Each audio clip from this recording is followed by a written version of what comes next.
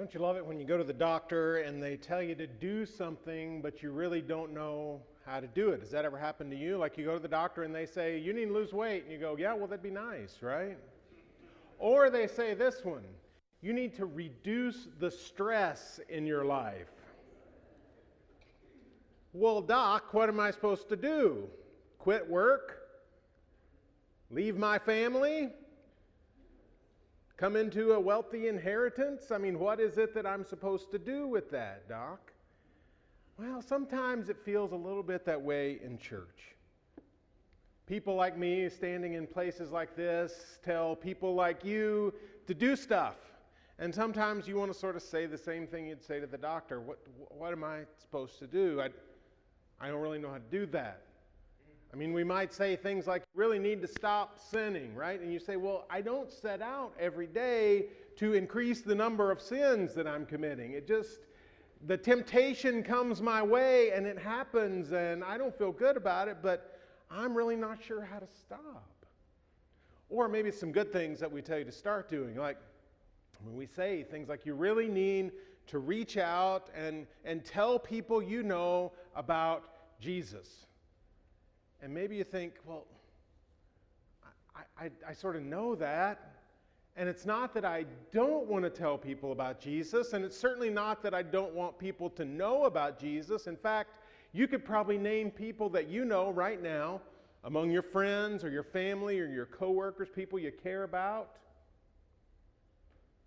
that you want to know about Jesus that right now don't. And it would be awesome if you could stand with them, maybe even in the water up there, and baptize them into Jesus. That would be like the best day ever for you. But how do you get from where you are now to that point? A lot of us are not really sure. I mean, we don't want to come across and sound sort of preachy. We don't want to be condemning. We don't want to turn people off. We don't want to sort of lose the friendship because we're talking about Jesus all the time. And so we sort of have a couple of natural reactions to being told we should tell our friends and family about Jesus. One of those is we just shut down and say, I don't know how to do that. I'm not sure what to say. I don't know the words that you're supposed to use, the scriptures that you're supposed to turn to. So we just don't, right? We just don't do that. We just pretend it's not there, and we keep living our lives and talking to these people and having a relationship, and we never talk about that. That's one reaction. The other is, man, you get somebody that gives you all fired up, and you're ready to do that, and you think, man, I can do this, and you're ready to run out and tell anybody who'll listen. And so you go out and you begin to talk about Jesus, and maybe it doesn't go as well as you'd hoped. And it does feel awkward. And people aren't interested in listening. And maybe you feel a little bit like a failure. And it doesn't take long for us to say, I don't think I'm cut out for this after all. And so you quit talking about Jesus. And the people that you know that really need to hear about Jesus never do. And yet here we are as a church in this community, knowing that it's part of our mission to tell people about Jesus. If we love God and we love others, and Greg did a great job of laying what that looks out like in communion and how that's a commitment to do just that. If that's what we're about, there's no way we can just sort of say, well, I'm going to love people, but the ones that need to know about Jesus, well, I'm not going to love them that much. I'm not going to love them enough to actually talk about Jesus. We know that's not acceptable. We know that's not okay. We know we have this responsibility to share the message of Jesus with the people around us, especially the ones that we love and care about, that we already have a connection with. So if that's our mission, to love God and love others, how are we going to go out and actually talk about Jesus? Now, there's more than one strategy to do that. I'm not going to give you the only one, but I am going to give you one that I hope over the next couple weeks, this is a 2-week series, that I hope that as you hear what I'm going to say today and next Sunday, you'll say, you know what? I think I could do that. I think I could do the things that James is talking about without it being weird, okay? I think I could do that and maybe have an impact on someone around me. It's a very simple strategy. It's just two words, well, one in between. Invest and invite. Okay? Those two key words, invest, invite. And today I want us to talk about the first one. Investing in the lives around us. Investing so that we can earn the right, the privilege, the honor of speaking into someone's life to invite them to something that might change their lives. Now the thing is, sometimes we want to just leave that piece out. We just want to do the invite, okay? We just want to say, hey, come to church with me. But a lot of times we haven't really gotten the place in that person's life so that they would want to listen to that invitation, because lots of people, and they've been to church, they've tried it, and they don't like it. They're not interested. It was either boring, or somebody said something that was offensive, or somebody did something that really hurt them, or maybe they're just not sure about this God thing. Why would I go to church when I don't really even believe in God, or I'm not interested in knowing God? And if we just jump to the invitation, we may not have had the opportunity to know that person well enough to earn the right for them to listen to the invitation. So what comes before that? The investment. Investing in the lives of the people around us. And I think it's a biblical thing.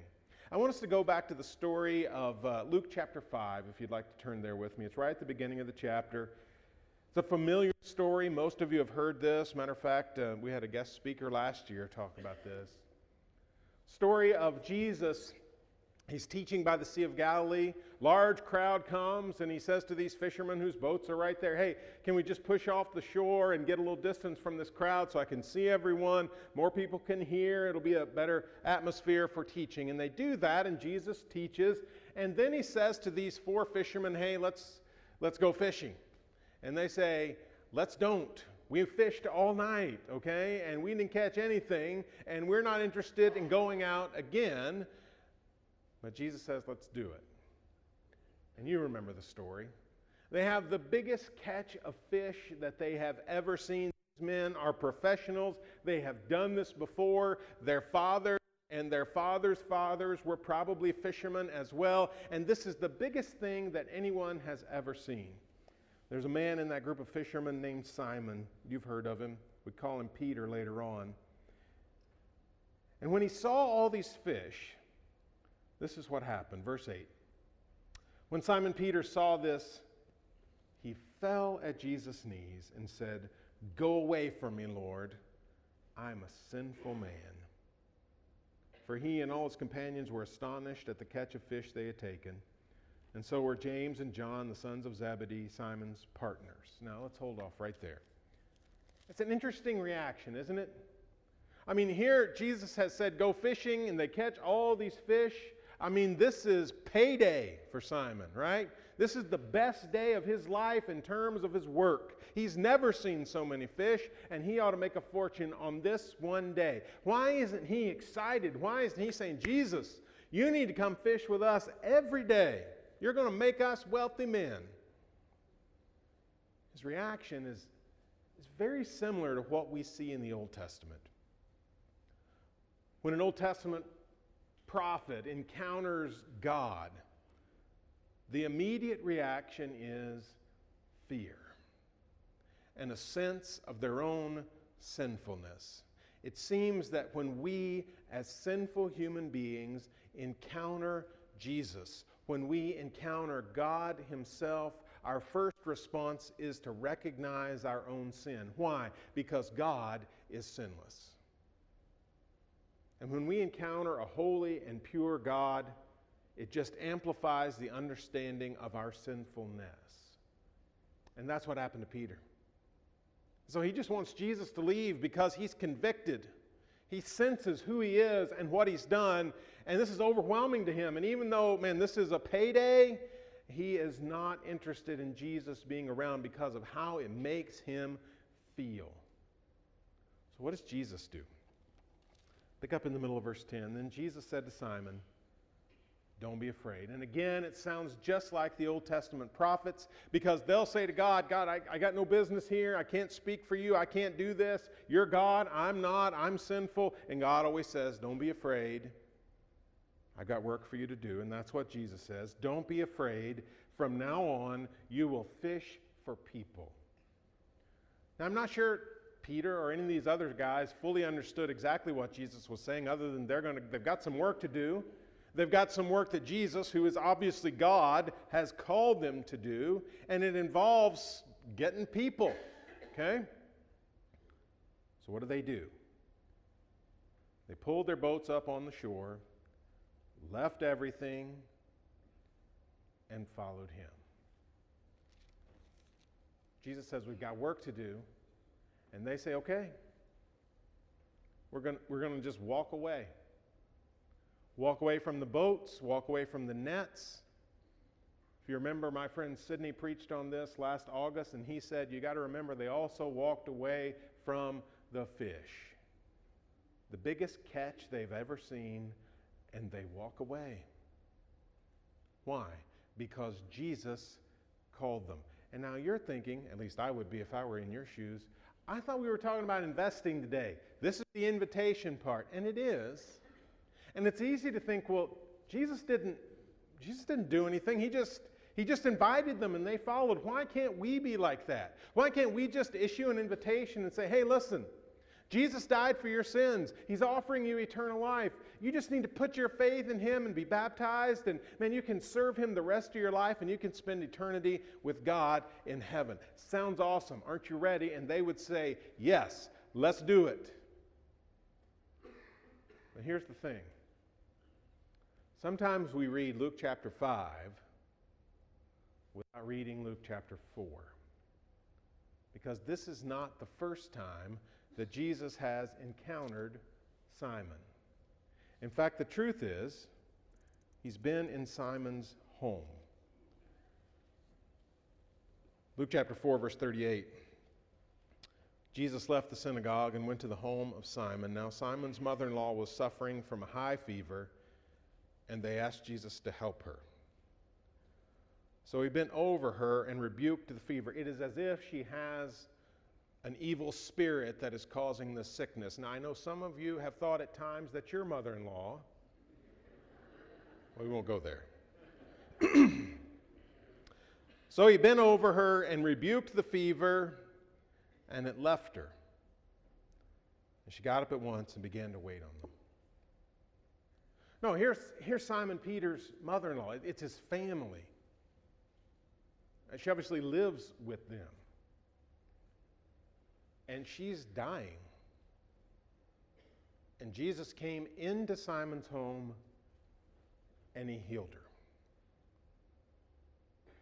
Now, Jesus has abilities beyond what we have.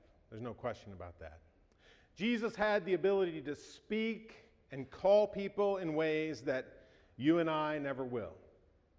But on this instance, what we know is that Jesus didn't just show up by the Sea of Galilee and say, Peter, let's roll.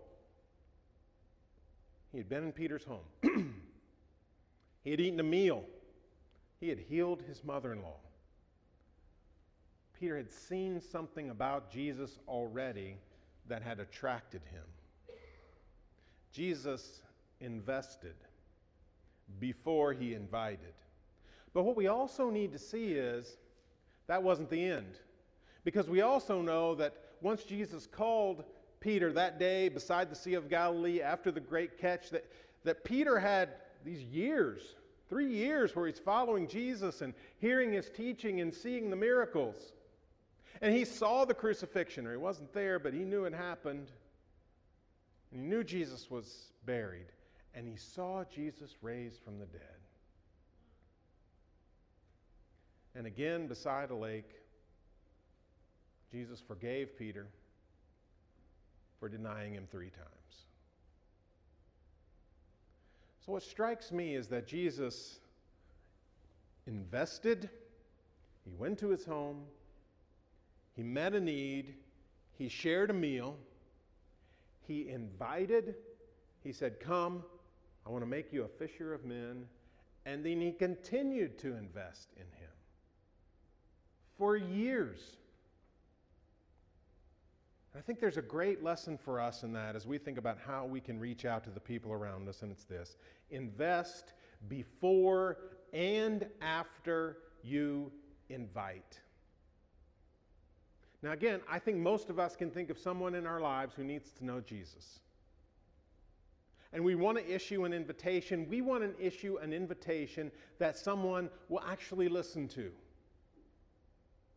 We want them to respond to that invitation. And one of the things we have to do is invest before and after the invitation. We have to invest in who they are, show that we care, show that we see them as a real person, not a project. Invest and invite. Jesus was willing to build into Simon. His first step was investment, but it wasn't the last step. He kept on investing. We were at a conference recently.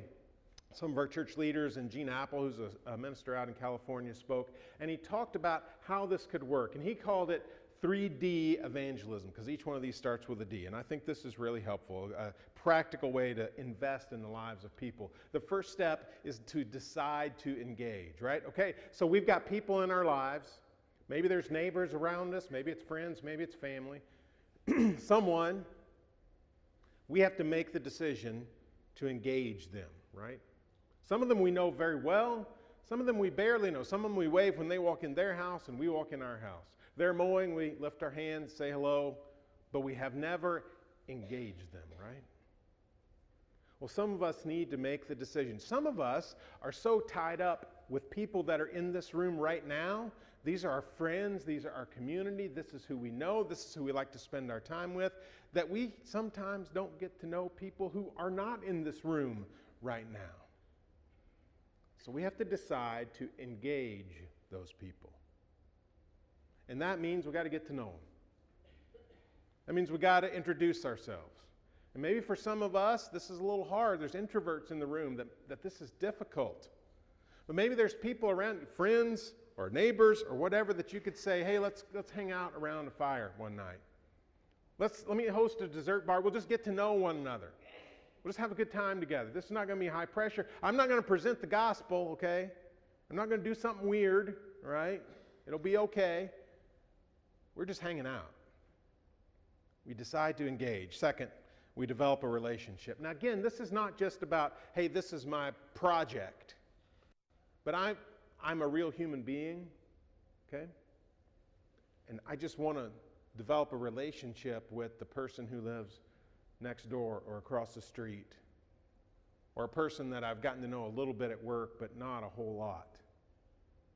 And I'm going to develop a real human relationship, because none of us wants to be a project, right? None of us wants to be like, you're going to fix me. But we do like people who say, hey, let's just talk about whatever. Football, work, family, whatever your hobby is. We like real people. Develop a relationship. And then third, discern the next steps. And this is the bridge between invest and invite. And we're going to talk about that a little more next week, and an event that we've got coming up 2 weeks from today that's a perfect opportunity to invite someone. If you've already done some of that investing, man, it'll be perfect. What are the next steps? What can I invite someone to? Can I open up a little bit of a spiritual conversation? Not one where I'm going to lay out a gospel presentation and they've got to listen to me for 15 minutes as I tell them everything there is to know about Jesus and maybe a little more. But maybe they're struggling with something. And there's a moment when we can say how faith has impacted our lives. Or there's a moment when we can invite them to worship, because we know it will impact them maybe for eternity. As we discern those next steps, and this is where we have to be careful, and we have to pray, and we have to ask for wisdom to do what God wants us to do in that moment and in that setting.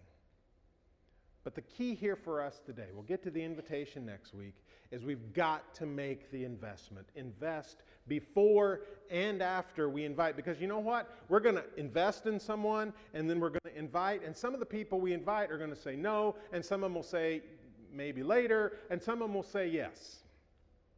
But if then we say, okay, well, the investment's over, then what have we done? We've made them a project. We invest, we invite, we keep investing, because you know what? They're going to mess up sometime. We know that firsthand because we mess up sometimes. And it's really good when we blow it. And someone that we love and trust, man, they continue to build into us like we still matter. And you know what? We do. Because God loves us even when we sin. While we were still sinners, Christ died for us.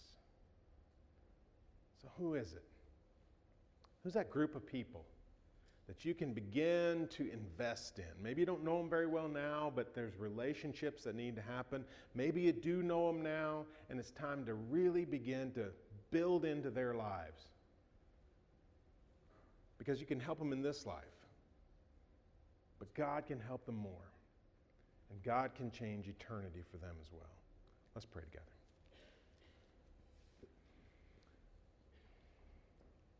God, we ask that you would put people in our lives and give us opportunities.